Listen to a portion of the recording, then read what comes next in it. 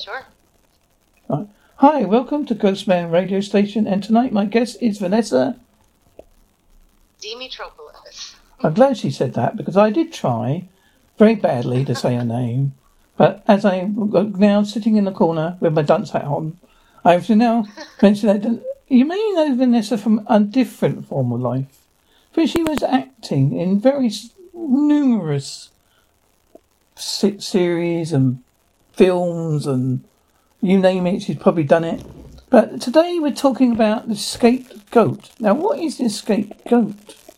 People may ask. Well, its mission is to reform physiological abuse laws, education law enforcement, and end the trauma abuse cycle with the following objectives, which Vanessa would tell me about.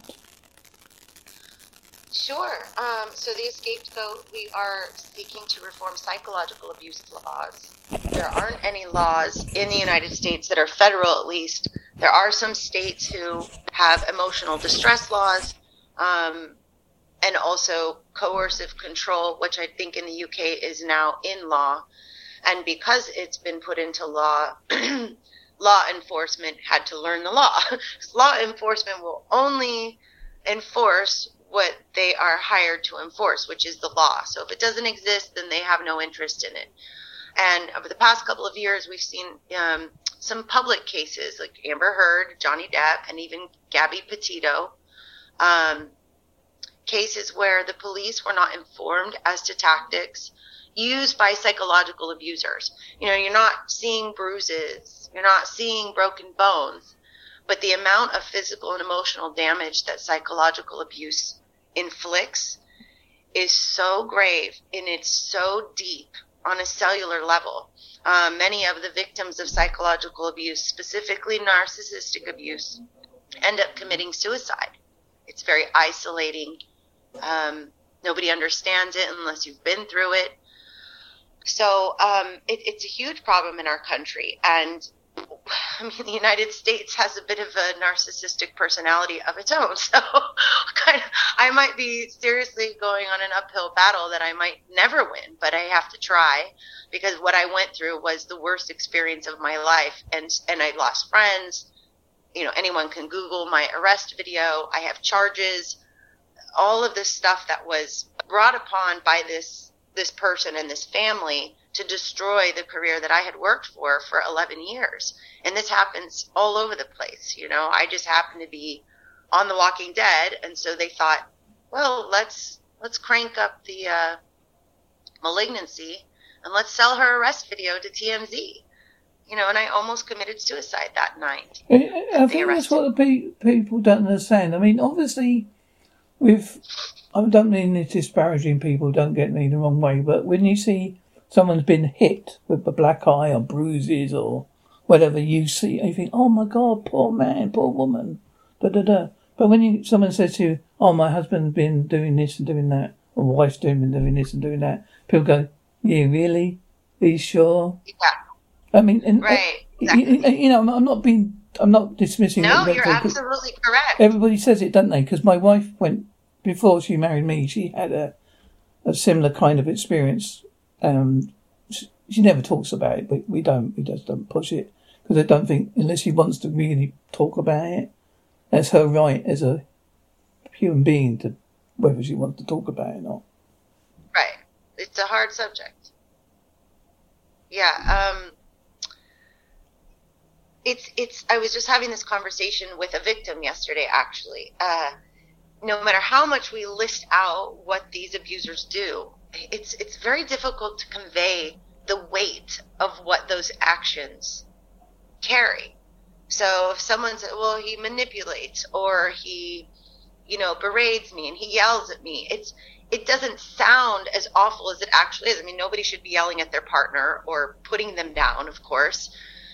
But the manipulation, the bottom line is, the abuser in this situation has little to no empathy. And they're using their tactics to distort the reality of the victim. The victim is seeing very clearly what is happening. But when they question that, they're told that, no, that's not happening. you're out of your mind, you're losing your mind, and then they somehow flip the script, and next thing you know, the victim is at fault for everything.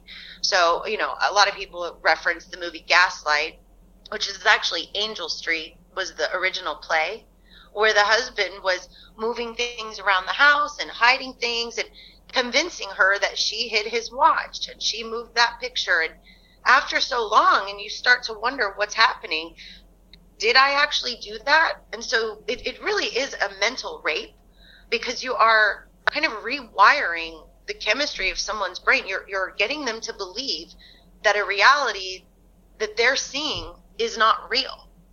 And so, like you said, because there aren't bruises and you don't see the physical impact on the surface, I'll say, then it's really hard to believe. And of course, if someone were to go to court, the burden is on the victim to prove damages. Not like if you were to break into somebody's house. We have a law against breaking and entering, and we have a law against burglary and theft. Well, in this case, the abuser is breaking and entering into the victim's mind. But there's also, there is a theft, but you don't see it because this is our mind. It's not a physical component of the body that we can look at.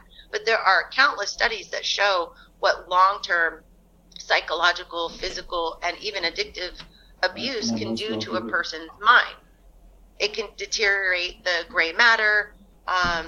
Victims suffer from autoimmune disorder. I've been through it. The anxiety, the depression, the PTSD, the complex. Do you think it's PTSD all mixed up? Because I'm a great believer, because I have mental health problems. But if you have a mental health problem, it comes a physical problem as well. You notice your physical health dramatically goes downhill. I know a lot of people say, oh yeah, but I say it's like you go to the gym, you go to pick a weight up. When you pick a weight up, your mind has to say, oh yeah, I can pick that up, because the body sometimes goes, oh, well, do I have to pick that up? I know it's not the same analogy, but you know what I mean? No, you're exactly right. I mean, if we were to take the brain outside of the body and say it was sitting here on our shoulder, then we'd see the damage to it. But because we can't see it and it's inside, there's some major gap in society. At least in America, we tout mental health awareness. We have the hashtag for it, right? But what is the point of that when, one, your society is lending to the destruction of mental health through social media, the cyberbullying? I mean, people on social media they can be very, very nasty and vulgar. And I go through and sometimes I literally cry at how mean people are. And I thought, wouldn't it be an interesting game show if we took all the people who were saying the mean things and they had to actually face the person that they were saying it to in real life? Yeah. And Could they? I know you want to get a similar law to the UK, which you've mentioned before, like a adhesive law, which we have over here. All right, it's not. I don't know how many people actually go to court with it at the moment. I don't know that, but at least there's something there as a guideline. I mean, there's no such thing as a perfect system, as you know, but as long as someone can go somewhere and they can talk about it, and it can be someone can say, yes, that is what you told me is right, we'll take them to court. And sometimes just that means of taking someone to court might make that other person go, oh my God, I didn't realise I did this. I mean, it won't happen all the time, but it might be that one person. But it might happen, right? It might happen once in a while, and it seems like what that, I'll just say narcissist for the sake of this conversation, because a lot of the psychological abuse really it is demonstrated by narcissists. There is no cure for narcissism, and when I say narcissism, I want to be clear.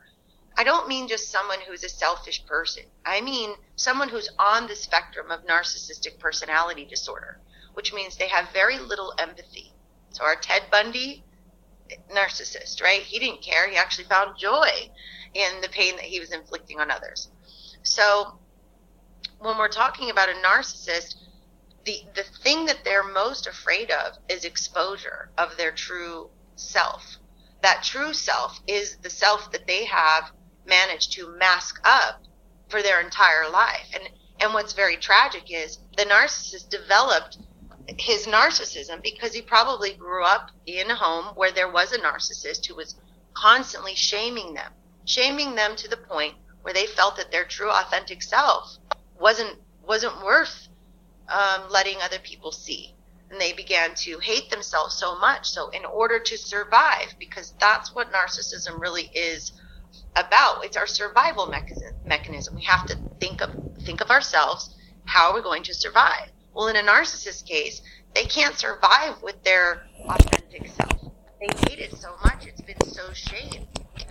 So the only way to really kind of break through and shatter that, I guess the ego is the only way I can say it, is some level of humiliation, something to cause what's known as the narcissistic injury, something that will wake the narcissist up.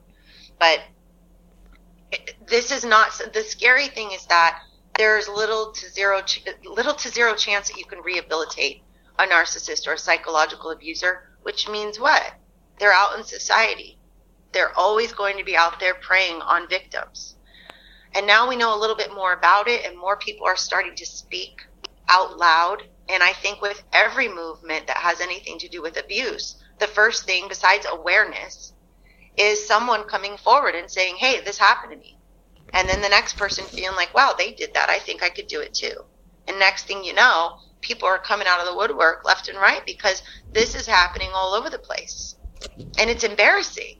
You know, I studied psychology and performance for 20 years. I'm fascinated with it. And as an actor, I studied the human condition. And the person I was dating was actually a future mental health therapist. He was in school to be a counselor. So I felt very stupid that I knew nothing about this type of abuse, that it caught me so blindsided. And you mentioned about the suicide. I mean, we all know that to be in a suicidal state, you have to be in a very bad place. People don't understand this. They think it's, I'm going to commit suicide, because it's used as too commonly sometimes by teenagers, you know what I mean? Yeah. Right. I think they don't really know what the meaning is. Because to be really that bad that you really want to take your own life, it's quite a bad place to be in your life. I mean, I've been in my past. So I do know you're in that state, you don't think everything's against you. You can't come up with any real solutions. The only way out is you think, oh, well, bugger it, I'll go. You know, no one's going to care. But sometimes there's one thing that draws you back. Now, what was that one thing that drew you back?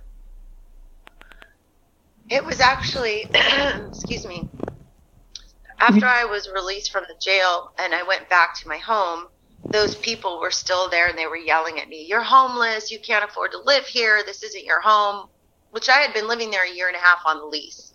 So after it was all said and done, I mean, I was treated very poorly in the jail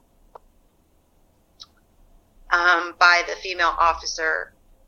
And then this entire family, like about 13 people and all the cops at my place, excuse me. I had already for 3 months, I had hardly eaten. I had hardly slept. I had been slandered and smeared on social media to my local police department. It felt as if there was no help. The police helped them do this. So when I was finally alone in the apartment and I could go back there, I had decided I want to die in this apartment. There was a level of like, I wanted my vindication too. I want them to have to come in and see my body, and it's the only way that anyone's going to understand what I went through.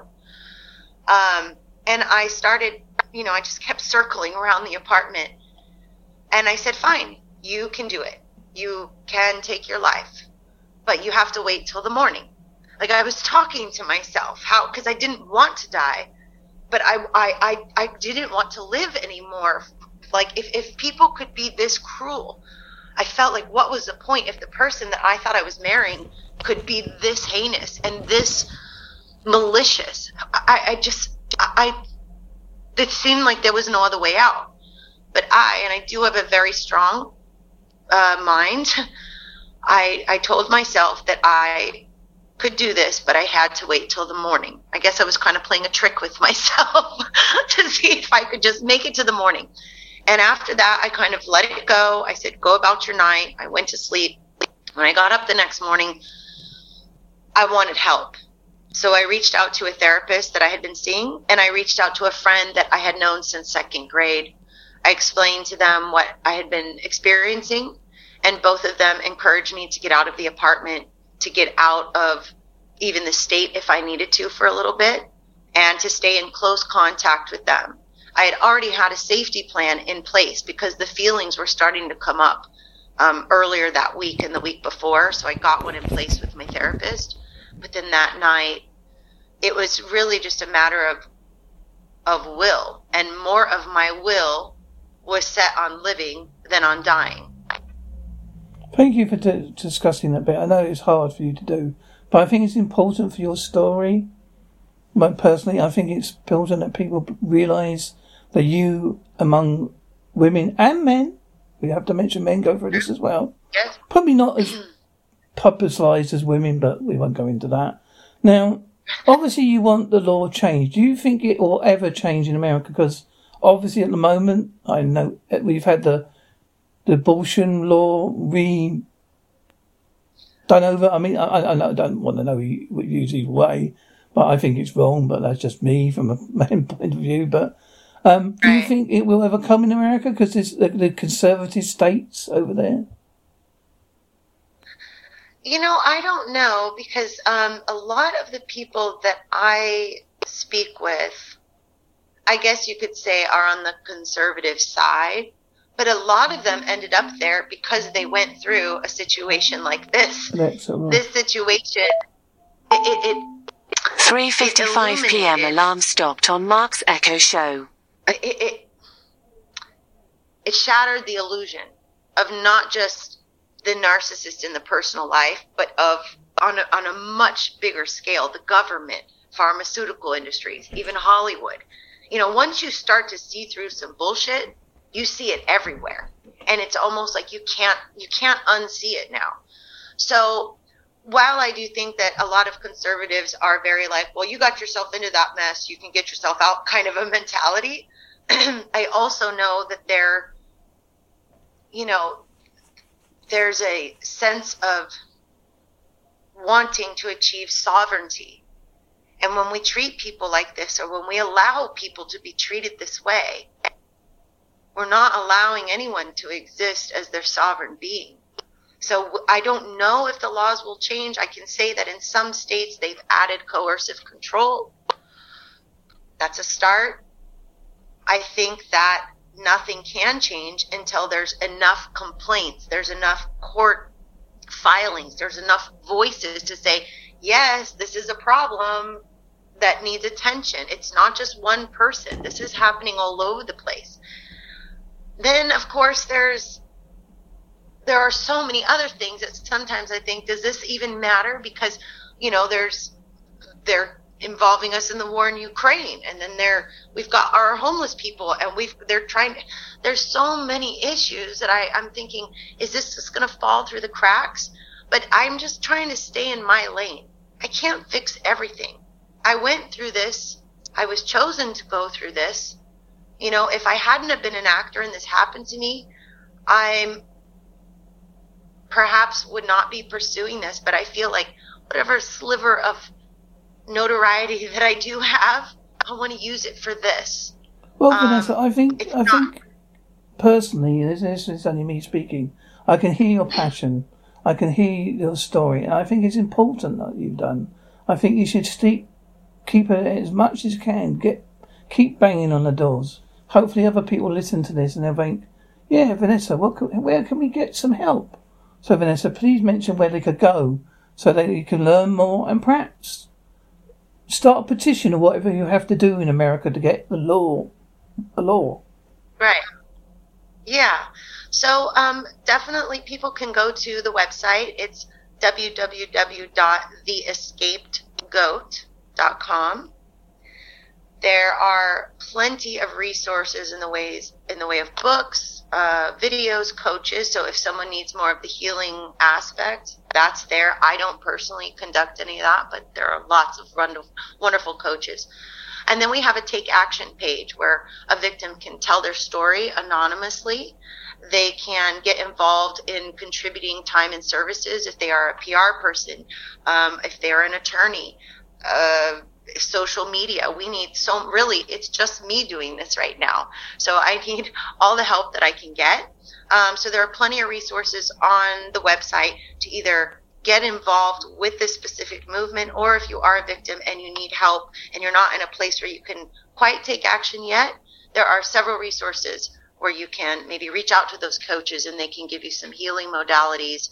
And these are coaches who they themselves have been victims of this type of abuse, so they get it. They completely get it.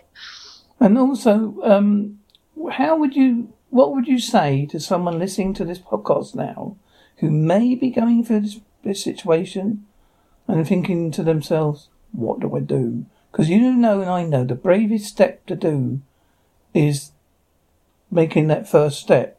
It's not the easiest step in the world, but you have to make that first step. How would you encourage them to make that first step? One, I would want to tell every single one of them, you are not crazy, first and foremost. The second thing is, and my little tagline is GTFO, heal and take action. You got to get the F out of there. And in these situations, it can be very dangerous to get out. So I have a little safety plan on my page.